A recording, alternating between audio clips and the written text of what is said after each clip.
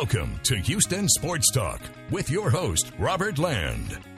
Thanks for checking into the best Houston sports podcast. And the gorgeous face that's sitting here right next to me is none other than Barry Warner. You guys know him. If you have missed the Houston radio legend the last couple of years, it's because he was writing a fantastic new biography entitled What Else? Off the Top of My Bald Head. Great to see you, Barry. Well, great to be on with you too, my friend. And I understand last night you had my quasi-son and partner, Sean Bijani, on.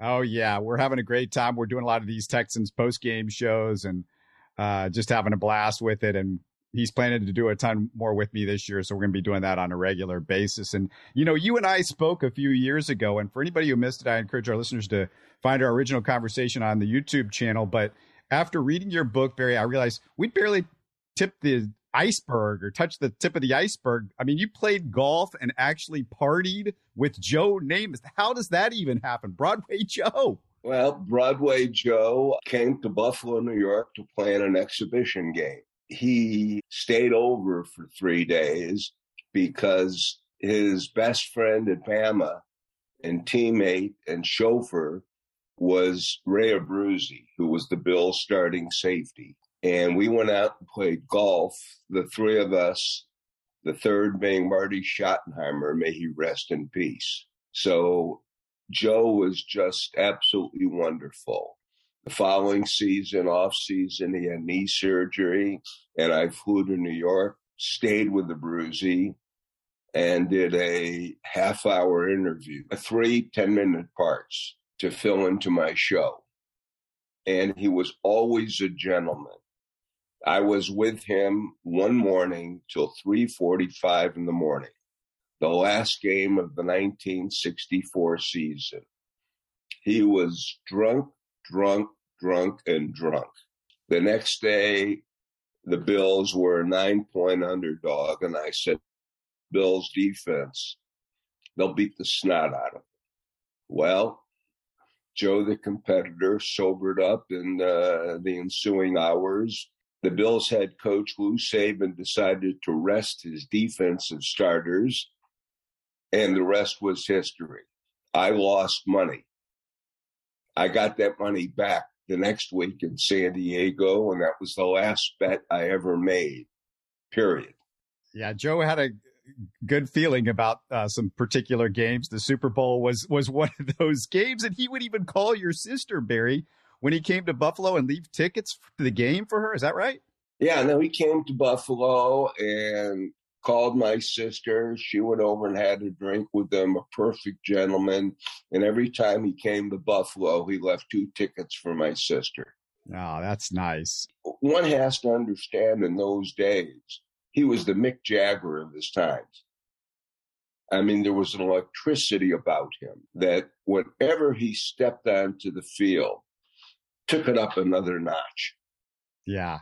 I mean, it was like Serena last night with a set change or a crossover, coming off of a winning point and then moving on and feeling the adrenaline.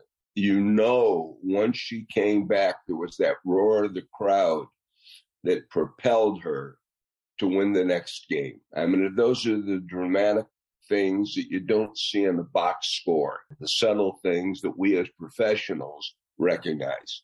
Yeah, and you've met so many incredible athletes, crossed paths with them, but of all the athletes that you've met, there's nothing cooler than the friendship that you had with the first American to fly into outer space, Alan Shepard. You met him at a special VIP tour of NASA back in the 60s. You weren't even living in Houston at the time, No. You say in your book, and you hit it off with him. And he was actually the best man at your wedding. But the story I'd love for you to tell here is what he told you. Well, when he it's a true story. I can share with you and with the audience. Alan was the best man at my wedding, the best damn man I had met in that time in my life.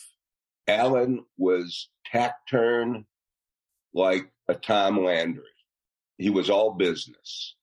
But for some strange reason, when he and I got together, he let loose. He laughed. I could see the smile in his eyes and his teeth, which few at NASA saw. I mean, he was a hard-ass naval lieutenant who just put the fear of God into all the other astronauts. What did he tell you, Barry, about, because you talked to him right after he went to the moon. What did he tell you about that experience? Because he drove over to your place to celebrate, I remember, after the moon landing. You can talk about that too, but the story that he told you about seeing the Earth from the moon.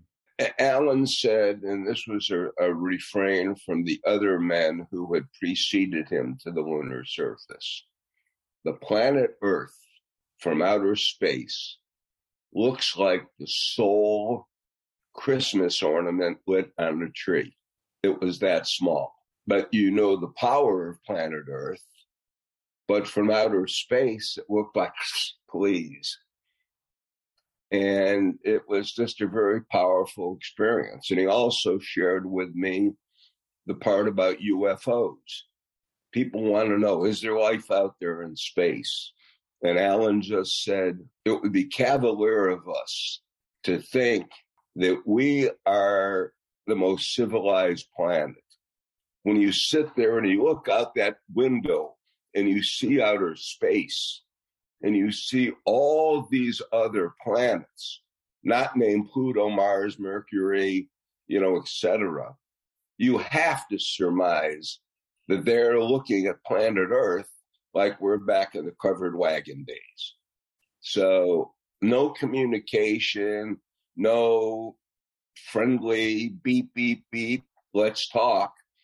But was just a feeling that as great as we are as a nation, or as great as we were back then as a nation, there's a far greater presence out there. And he drove over to your place to celebrate a few hours after the moon landing. Right. Opened up a bottle of champagne with a buddy of mine who had a series of liquor stores. We opened it, we killed it, and then when we called my father, who was a naval man, and Alan invited my dad to his launch in January of 1970. And it was so special, I remember you talk about in the book, because you had watched Alan go up into space for the very first time with your dad, looking and dreaming big dreams at that point. Yeah, it's just amazing what he did. And I remember my grandfather, I hear the story. He passed away about 3 years before I was born, but my grandfather actually came here for cancer treatment and lived down the hallway in the same apartment place as Alan Shepard. At the Mayfair high rise near the medical center. That's just the one. A couple of blocks away from the famed MD Anderson. Yeah, that's the one. That's the story that I hear. So my uncles and my mom remember seeing Alan Shepard in the hallway and tell his story. Let's get to an athlete that's, you talk about Alan Shepard going beyond and to the moon. Well, this guy seemed like he could go anywhere, and that's Muhammad Ali. And there was a movie biopic, The Greatest, that was filmed here in Houston at the old Sam Houston Coliseum in the Astrodome, which I didn't even realize that they had shot so much of that here. Can you explain what you witnessed during the filming of the movie? Because this is pretty remarkable. There were two things. The first and foremost, Ali would film. One of his actors in the film was the late Ernest Borgnine, who had a prolific career of near misses for Academy Awards, but always had significant roles. So he was portraying Angelo Dundee, Ali's trainer. And they would shoot a scene. Lo and behold, after a scene or possibly two, champ would call time. He'd get a golf cart, take him out to the wagon gate in center field, pick a blonde or brunette or redhead, whatever. You'd look out there and you'd see this trailer going boom, da-da-boom, da-da-boom. Ali was, like he said, that's a part of my body that's got to be trained also. And then come back, and Borgnine said, look, I've worked with some of the leading handsome heartthrobs in Hollywood, and I've never seen anybody stop shooting in the middle like Ali. And he said, That is why they call him the champ. There was kind of a skirmish on the set between Ali, and there was a little bit of an argument between him and one of the guys that he was well known to have fought in one of the big fights, right? Yeah. Ali could taunt you to death. I think it was Ernie Terrell that he refused to call him anything but Cassius Clay. And Ali pounded him into submission. Yeah. And you also tell the story, Ali met Earl Campbell at Oilers practice, and I can't believe I hadn't heard that story either. What happened? What went on was a very unique experience. On September 29th, 1979, Ali invited Chris Begala, was my intern, who's now a partner with Jim McGrath in a large public relations firm here in Houston, up to Ali's suite to watch Monday Night Football against the Cleveland Browns. So in the course of us watching the game, he said, "Tell me about that boy named Earl Campbell." So I started telling him. He said, "I'd like to meet him. Can you arrange it?" So he comes into practice. And all of a sudden, one by one, players, black and white, were running over towards Ali. Bum's up in the tower looking down, and he sees what's going on, not knowing it's Ali. So he comes down and wonders, who in the heck is interrupting my practice? And he sees it's Ali. Now, Bum, at age 19, enrolled in the Marines and fought at Iwo Jima. Ali, of course, a conscientious draft dodger. So Bum had a decision to make. Does he stop it, or does he welcome Ali, which was the wise move to do? Well, I did my commentary at 5:30 at night, and then I did another one at 7:30 in the morning. I had FBI threats. The phone lines at Kick Radio on Gulfton, from the Southwest Freeway all the way down Gulfton, all the way to the Loop, were knocked out with that many hatred messages towards me. For 72 hours, I had police bodyguard coverage wherever I went, and a vest that I wore. Explain to people that don't remember that time, why were people so upset? Why were they calling it with death threats? Well, the draft was something very important. Number one, it was a war for starters. It was a war we had no place being in, none. Number two, we weren't defending our borders like we did in World War I or World War II. I mean, wasn't there at all. So it became a very polarizing method of debate, Robert. And they were just mad because you were talking about this guy that everybody was mad at. Because I had the stones to come up there and say, hey, this is BS. This is wrong. That's where the hatred towards me came from on that subject. And I know Earl was really excited to meet Ali, but yeah, tell about that. Earl came up with a great line. Here they are, shadow boxing in the parking lot at the old Oilers training facility. And Earl comes up with this great line. The champ says, look at me. Look at how pretty I am, wearing these $1,000 custom-made shirts and clothes and shoes. I said, look at all them foxes sitting there in my limo. And he said, what are you other than just a football player? And Earl pivots and says, champ, you were used to be. I remember when you could move. And that term used to be, I borrowed and used on so many occasions. But it was a pretty heady experience to see how all of these great athletes hovered around him like a little kid. I mean, it was just truly an amazing situation.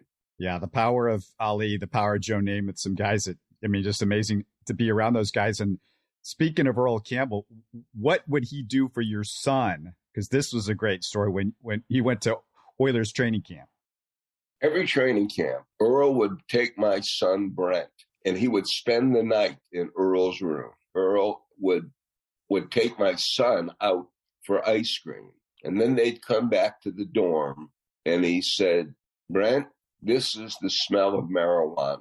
Don't you ever, ever smoke a joint in your life. Nothing good comes out of it. And words to this day are prophetic.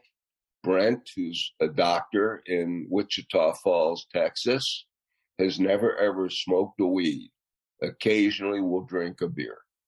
All right. So Earl is connected to somebody else that you met and befriended, and he is the most, for me, unforgettable broadcaster in sports history, not named Barry Warner.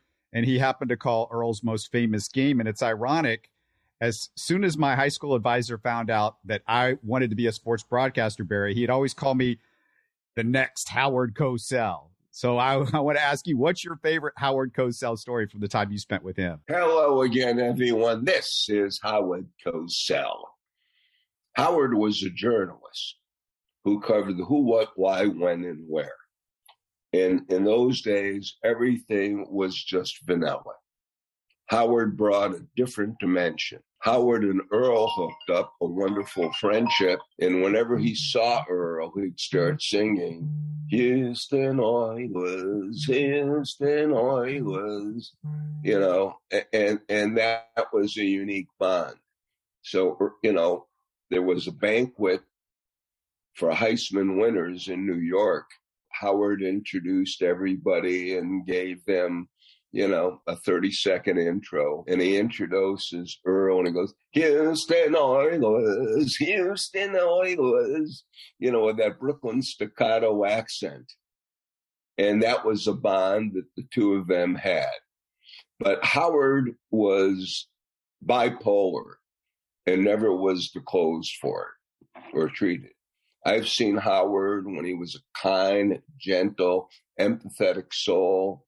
And I saw Howard when he went out of his way to be a jerk, to be a total ass, because he was Howard Cosell.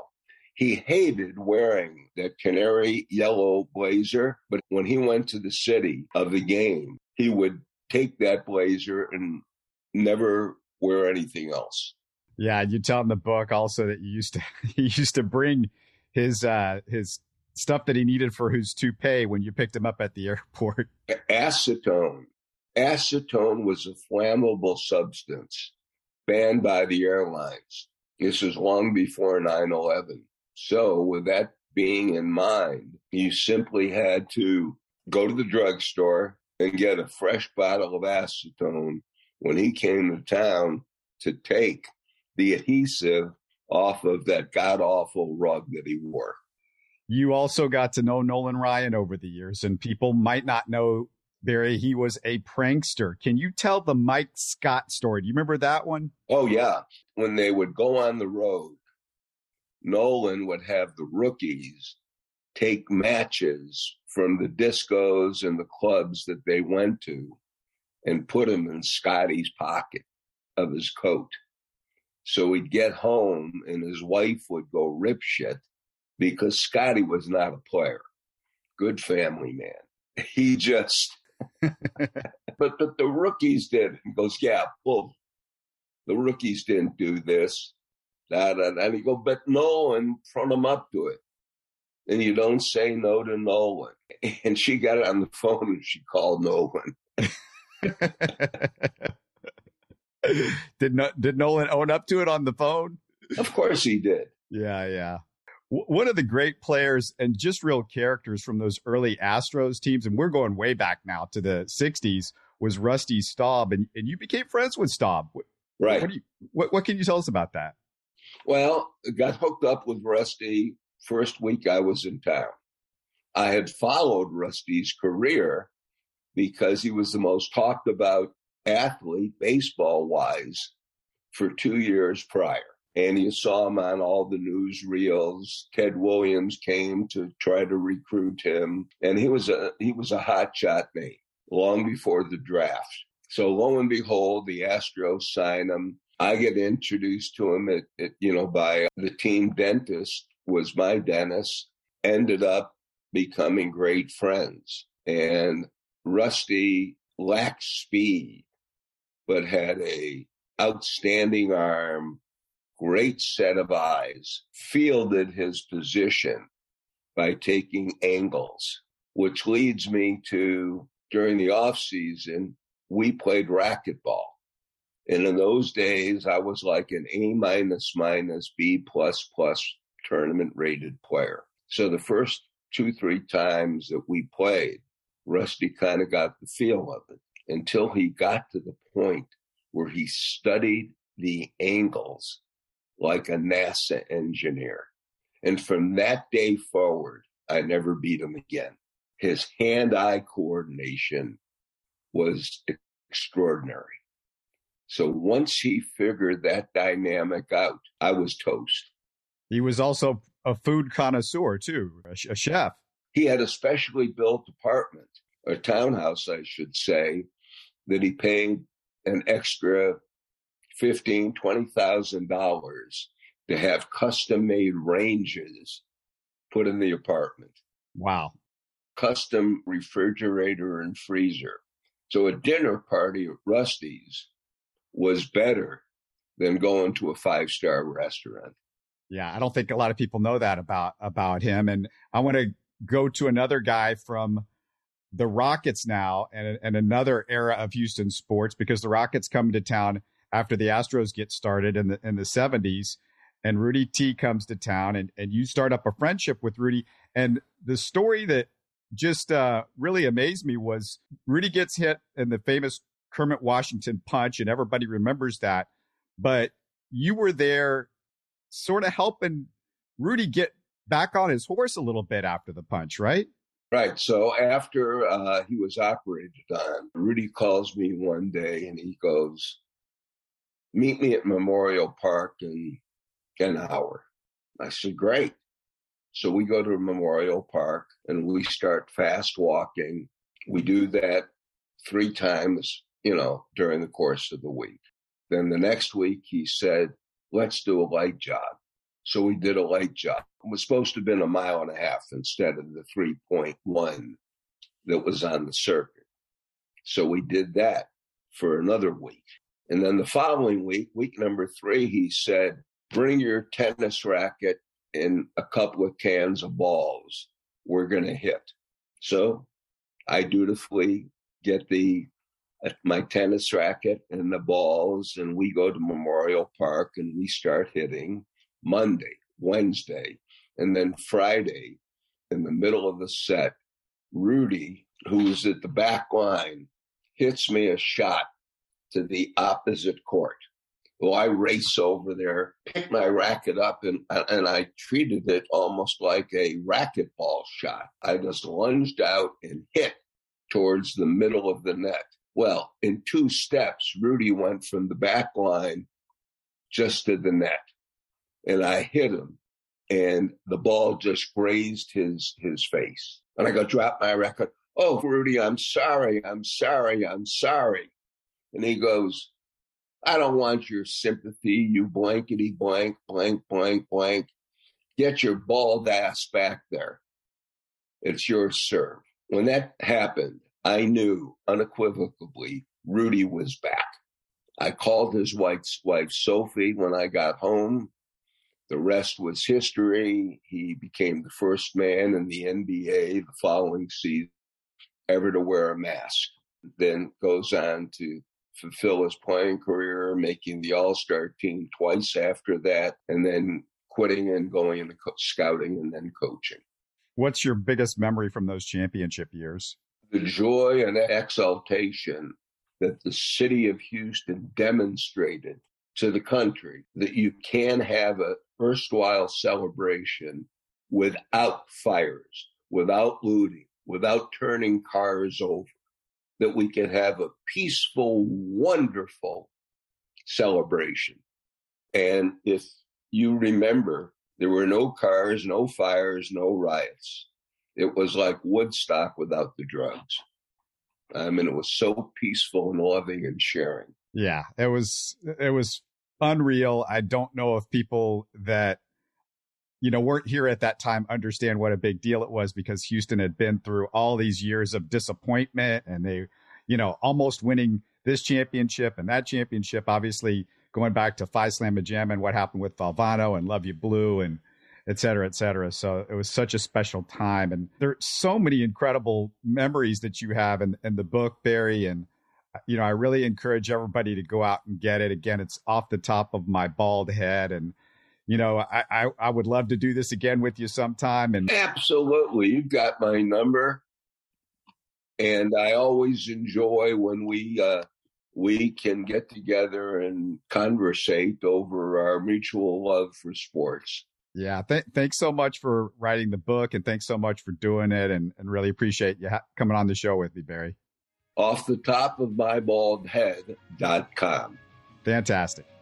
That's the website. Thanks so much, and continued success. Look forward to another visit. You're listening to Houston Sports Talk. Hey, you can support the show by subscribing on YouTube and commenting on the videos. Listen to Houston Sports Talk on Spotify, Apple, Stitcher, and Google. Don't forget to tell a friend and share our show on social media. Spread the word, everybody. Thanks for listening.